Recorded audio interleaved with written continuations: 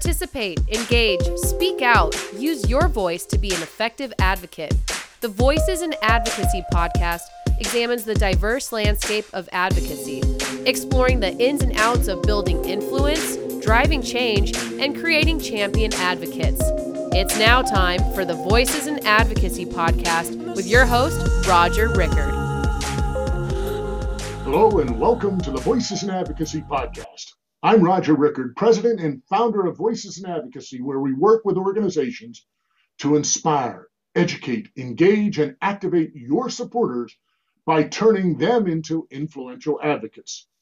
And this is the podcast dedicated to the art of advocacy. This podcast is for the people that work in advocacy efforts for their organizations, be they corporations, associations, trade organizations, and nonprofit cause groups. If you're one of the people that work to build a grassroots advocacy and grow your community of advocates, then you are in the right place. Now, let's get started. Hey, this is part 2 of my U.S. Travel Association interviews.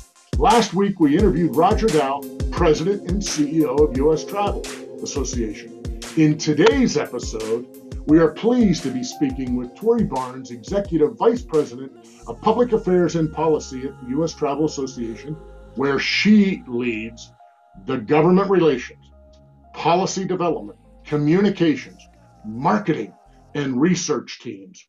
She previously served as the association's Senior Vice President of Government Relations. Prior to joining U.S. Travel, Tori was an integral part of General Motors Federal Affairs teams for more than 14 years, dealing with many of their most important federal issues. Now, here's a little fun fact about Tori. She is on the board of the Congressional Women's Softball game and coaches, this has got to be a task, coaches the Members of Congress team, which plays the annual game against women in the press to raise money for the Young Survival Coalition. Tori, thank you, and it is a pleasure to welcome you to today's show. Thanks, Roger. I'm happy to be here. Thanks for having me. The first question should be, how do you have to deal with coaching members of Congress? But I think we'll let that pass unless you're ready to throw a softball at them. Well, I'm actually excited because we were unable to have the game last year, but we are planning on having an in-person game this year because you can't play softball virtually. So happy to get it coming back. Yeah, well, that's great. I'm glad that you're raising great money for the cause that you work on that with. So last week, I asked Roger to give our listeners kind of the 50,000-foot view of U.S. Travel's major priorities in the 117th Congress. What is your most pressing priority with Congress? Well, I think right now we really are pressing on not only Congress, but the administration to restart all segments of travel. So really, obviously, we're starting to see a demand for domestic leisure come back, but it's critical that we open the international borders, that we get meetings and events going again at a greater gathering limitation without the gathering limitations that we're seeing across the states. So overarching messages really are as the rest of the economy opens up, the broader travel economy should as well. And I think it's important that Congress takes that message to the administration. We absolutely are as well. But as it relates specifically to Congress, there are things that they can continue to do. And, obviously the relief package that we saw in December and the previous packages last year were really important, but we know that the travel industry has been the hardest hit industry. And so we'll need to continue to focus on relief even as we get going again, and also recovery. So one important jobs bill is really what we're considering it is the Hospitality and Commerce Jobs Recovery Act, which is a tax package. It's temporary tax incentives for individual tax credits, as well as business meetings credits for both attendee and those that are hosting. It would, if passed, add about 1.5 million more jobs to the economy and almost 600 billion to GDP. So, that bill is really an important piece of recovery legislation that we're hoping can move forward. this summer. And in addition to that, really the infrastructure package. Right now, there's a little bit of a debate on how big the package will be, if it will be bipartisan. But there's a huge opportunity to push travel priorities in this infrastructure bill alongside recovery and relief needs. So those are really what we're focused on right now, with the sort of overarching theme of opening all segments of travel broadly this summer. You know, during the last administration, we saw Infrastructure Week show up about every other week for about 3 years. There seems to be a different level of importance in this administration. Can you address that at all? Yeah, I mean, I think right now, one thing to remember, obviously, you've got the administration, Senate, and the House are all controlled by Democrats. So, you know, there are tools that something can move through reconciliation that doesn't necessarily require a 60-vote threshold, which is normally required to get something through the Senate. There is an opportunity. I think, you know, really and truly both sides, though, if they could come to kind of a middle ground, there is an appetite for a bipartisan bill. I think we saw some of the bipartisan work in the Senate move forward last year on infrastructure. It didn't ultimately become law because they didn't get it through, you know, the House, and also, you know, to take it to the administration. But quite frankly, there is a great understanding of the need for upgrades to our nation's airports, to roads and bridges and highways. Quite frankly, electrification, charging, as we look at the automakers, you know, with these all electric fleets by 2035, we've got to start laying that groundwork and really get those infrastructure priorities into a real world scenario, or we're going to be lagging behind the rest of the world. So I think that there is a bipartisan effort. I think the question really will be, do Democrats take a partisan tactic in trying to move this through reconciliation and include things beyond infrastructure, and how that maybe muddies the water for future bipartisan work will likely be an issue. So we're hopeful, though, that some travel related priorities will make it forward in this bill. Well, and it's quite interesting that both travel and infrastructure go so hand in glove with each other. And the fact that you have 435 members of the House and 100 U.S. senators, where each one of their districts are affected by those two key powerful issues, gets their attention. It's not like somebody can say that doesn't affect me in my district. And I think that it's going to be an important time for this country to be able to move forward by having both travel and open it up more, and of course the infrastructure to be able to get us from point A to point B safely and quickly. So last month, U.S. Travel held their legislative day with Congress. You call it Destination Capitol Hill. Now, you've had to do this virtually now, twice, I think. What are the pros and cons of a virtual Hill Day? Sure. So we actually had a record-breaking virtual fly-in this year. We had 450 plus delegates, 320 members, meetings with members of Congress or senior staff. I think the pro is really that there's a broader reach, that more people can join the meetings, given budgets and the challenges within the industry. The virtual aspect really does help. But I think when it comes down to it, the con is really, the lacking of in-person connections, the real development of relationships. I think nothing really can replace that interaction when you meet face to face, and some of the side conversations that you can have. And I think really, the virtual aspect again can be something to tide you over, if you will. But the only way we're really going to genuinely make new relationships, and this goes beyond just our fly-in, but for me, professional meetings and events writ large, and one of the reasons why we really want to see those be able to come back sooner rather than later is because it's that coffee you go and grab with someone, it's the glass of wine you have at the restaurant, or just riding in an elevator with someone and discovering that there's something about the other person that you never knew, and or you initiate, and that helps to spur a future relationship or an ongoing dialogue.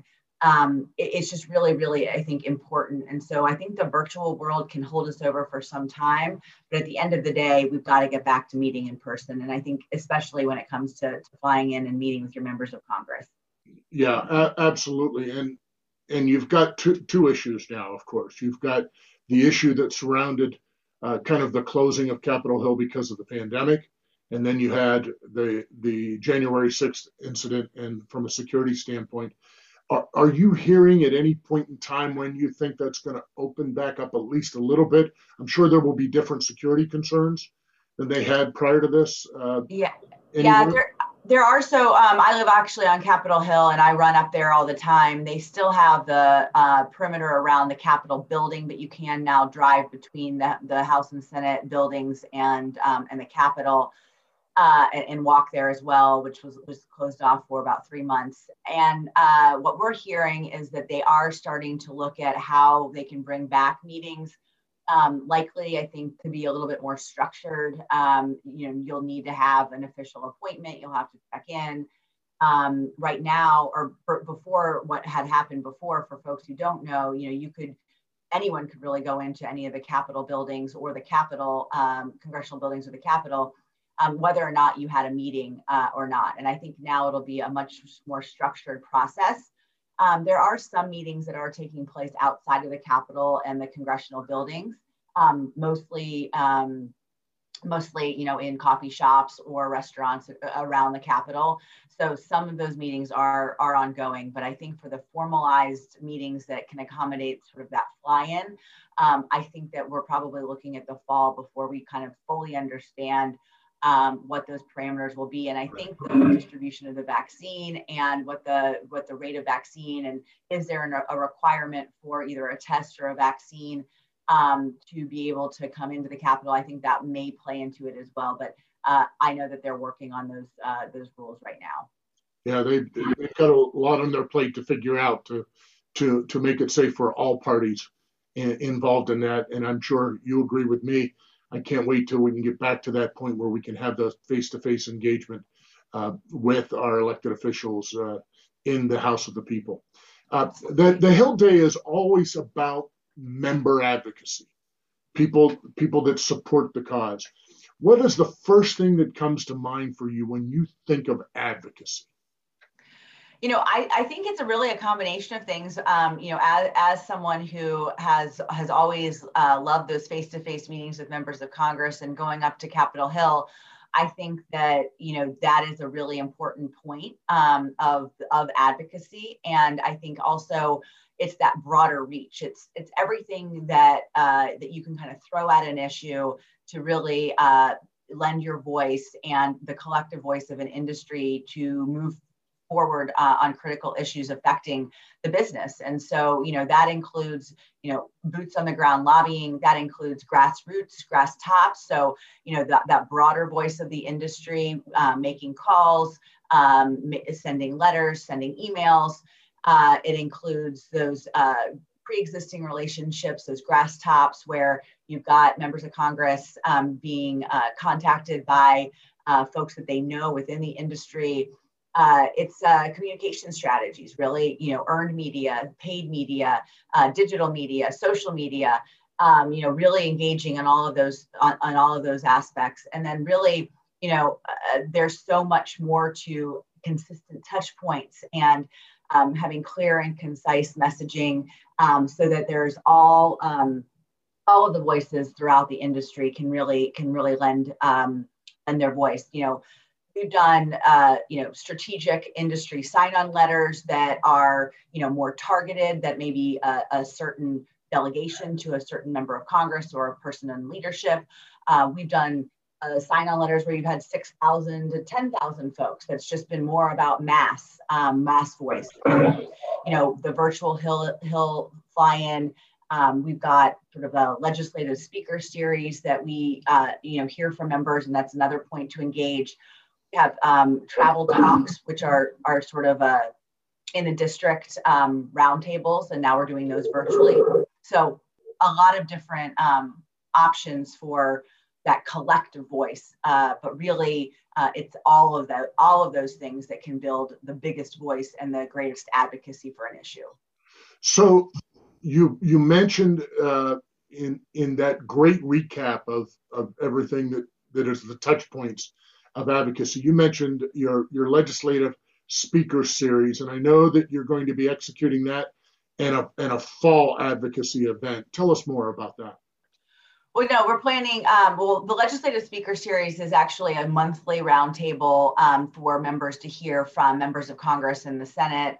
But we are planning on a fall event that will be more of an advocacy-driven event, combination of private sector and government, really to drive home the importance of our industry. And I think, what we really are seeking to do is elevate our voice. I think when you bring private sector and government together, along with the media in a Washington-facing type of event, you can really elevate the voice. And I think that one of the things we're really seeking to do with this as well is demonstrate how significant jobs are to our jobs, travel jobs are to the economy. We've seen now over the last, over a year, what happens when travel really ceases to exist and how many jobs are impacted. I mean, 65% of all pandemic related job losses are in the travel industry. And I think that when you contemplate the hundreds of billions of dollars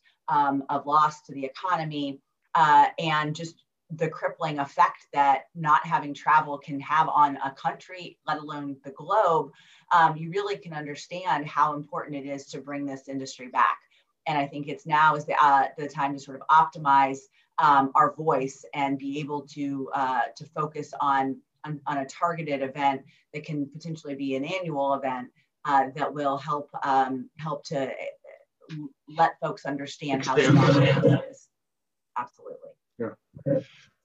So you mentioned earlier about grass tops, and we know that the use of grass tops is really important because it's usually who knows who, as well as them being very well versed on the details of the subject matter and the issues at hand. But then you also need to deal with grassroots. And we know the importance that grassroots can bring to help really personalize the story, the real kind of boots on the ground impact that things can have on their ability to be able to conduct business and do their job and even have a job. So how do you, when you want to grow the grassroots, how do you educate and engage and grow those advocates? So we've done, a ton of webinars this year, really to talk through the policy, not only sort of what is in existing legislation from a relief standpoint, but what we're seeking in additional relief and recovery. So we've used webinars, we've used, one pager, just plain old, education materials. We've also been willing to, have side conversations with delegations of our members. We've done the fly-in. That's obviously been an important tool. But really, it's making things as easy as possible for folks to be able to, talk about the data. Here's the data. Here's the national data. Here's the state-by-state data. Here's the district data. Here are the key talking points. Here are the key messages we want to convey. Here is the impact that passing certain legislation will be able to provide to shorten the recovery time, right? So we've done a lot of engagement, again, in all different forms. And I think that given the breadth of impact that the pandemic has had on our industry, there's really been a huge desire for folks to engage. And so we really utilize that desire to have the opportunity to come be part of this broader voice. And I think we've even seen, folks that on the grassroots side have grown, grass tops relationships to an even stronger point because of the consistent and continued engagement that certain folks have really had with the industry and trying to hone in on how they can be effective to help their business or their destination. So, we really have broadened the tent. And I think also looking, in particular at the breadth of the travel industry from a segmentation perspective. Is everyone's been hurt, whether you're, an attraction or an airline or a hotel or a mom and pop shop, or, you've got your location doing weddings, or you're doing conventions, or you're hosting, you're the flower shop that helps, that provides for weddings, right? Like there's everyone within this industry has been impacted. And so getting all of those voices together, working together on the same messaging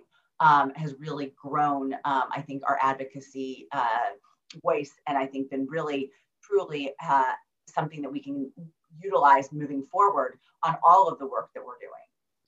Yeah, I know from research that people that don't participate in advocacy engagement oftentimes comes down to fear. And anything an organization does to help eliminate that fear of engaging with elected officials, because they often think that they know more than the individual advocate knows, where we all know in reality that because you focus on your area and your job, you know much, much more than an individual member of Congress may know about that. And getting them involved and making them feel comfortable in the process is such a huge key, by providing them all the different types of resources that you indicated with that. I know it's difficult because of all the other factors out there, from the physical barriers of not being able to get to the face-to-face engagement with people, but how can organizations move legislation forward in this polarized, kind of divided Congress and country right now? Well, I really think that it's that continued willingness to engage, right? And I think looking at things, even if there are folks, that you think aren't going to care about what your issue is, or may have a differing view, I think the more that you can educate members of Congress on both sides of the aisle and give anecdotal stories about how your businesses are impacted, or destinations, or what have you. I mean, to the point that you just noted, I think that, we are experts, right, in our own business. And I think the more that we communicate how things are impacting us, the better. And I think that, in this polarized environment, there still are folks that want to work together, that want to get things done. And there are still pieces of legislation that are going to move. So I think that the bigger the voice, the bigger approach to consistency, the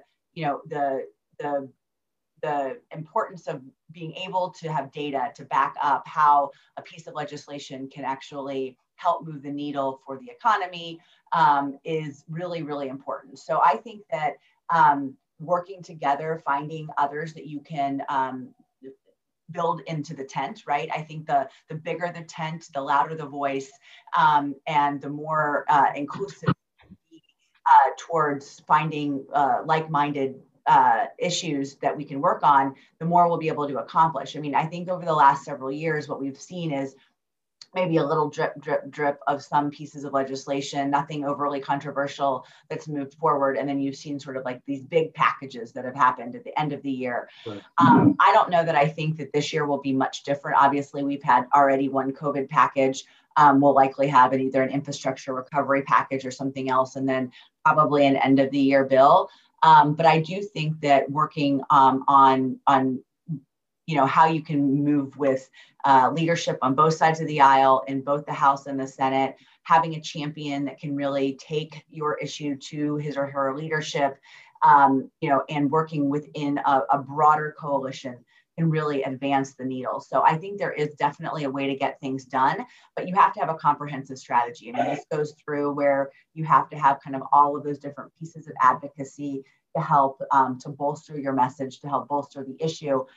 It can be done. It just takes a lot of work and a lot of consistent engagement. That's right. It takes an awful lot of work. Tori, any final thoughts that you'd like to throw out, or how can people reach U.S. Travel for more information? Yeah, no, absolutely. U.S. Travel is really the umbrella organization for the whole travel and tourism industry, all different sectors, and we really are focused on bringing back international travel, opening up professional meetings and events across the country, and obviously helping to boost the domestic leisure that we expect will come back, as we head into the summer. We're at ustravel.org. Always feel free to reach out to me as well at vbarnes@ustravel.org. And we are, going to continue to work really, really hard to help the travel economy recover in a shorter time horizon than the current 2025 expectation for when we will recover back to 2019 levels. We are jobs, we're commerce, we are trade. We are really critical to the whole of the industry, and with the powerful voice of all of us working together, I think that we can really move the needle and help the overall country get back on track. And so we'll be focused and would love anyone that wants to engage us alongside of us. What a great way to wrap up today's conversation with Tori Barnes, Executive Vice President, Public Affairs and Policy for the U.S. Travel Association. Thank you so much for being on today's show. Absolutely. Thanks so much for having me. I hope to see you in person soon. Boy, wouldn't that be lovely for all of our sakes? Absolutely. Be well, Tori. You too. Thank you.